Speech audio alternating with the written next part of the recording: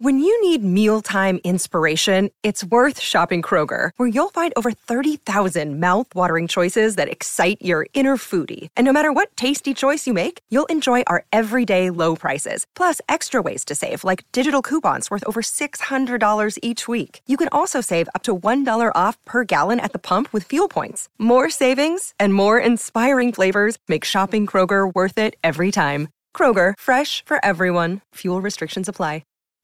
Well, howdy there, Internet people. It's Beau again. So today we are going to talk about Oklahoma, vaguely. And we're going to do this early on because I got, maybe 50 questions about this. And at the heart, the questions are all the same. I'm hoping that by the time this video actually publishes, it's obsolete, but it may not be.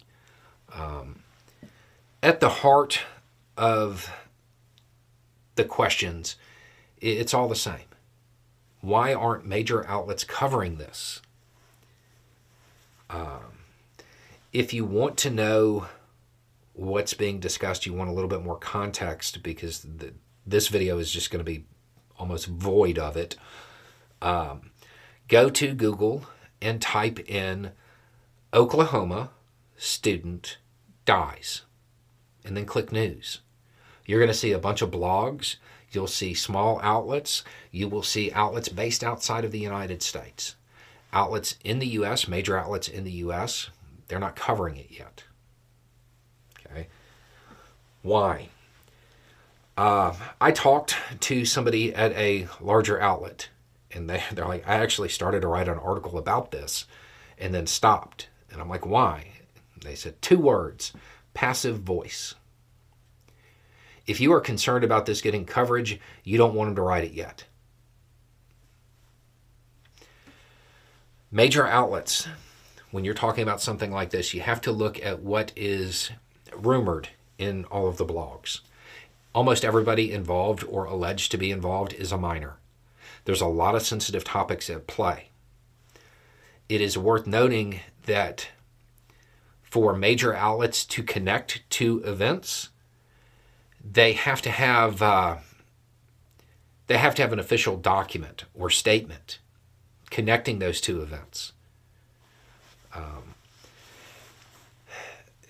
If somebody was to fall down at a roller skating rink and then a day later die, no outlet is going to connect those 2 events without an autopsy report. That report is not publicly available. There's a lot of stuff like that at play. That's why it's not being covered by major outlets yet.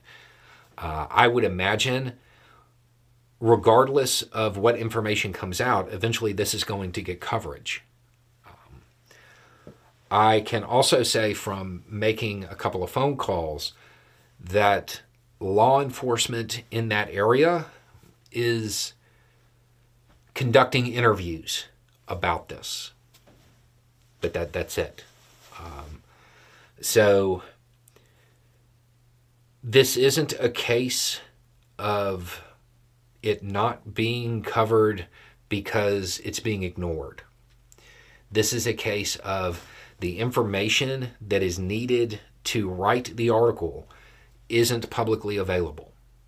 And there's a lot of legal questions with this one. So basically, the major outlets are going to wait until there is official statements that can be used.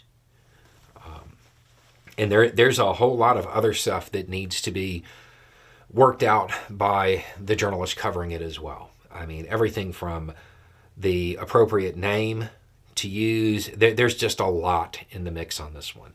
And because of the sensitive nature of it, nobody wants to be wrong. That's what's going on. Again, this shouldn't take long for these issues to resolve themselves. But due to the just sheer volume of questions coming in, I figured I should get this out. So I would just hang out and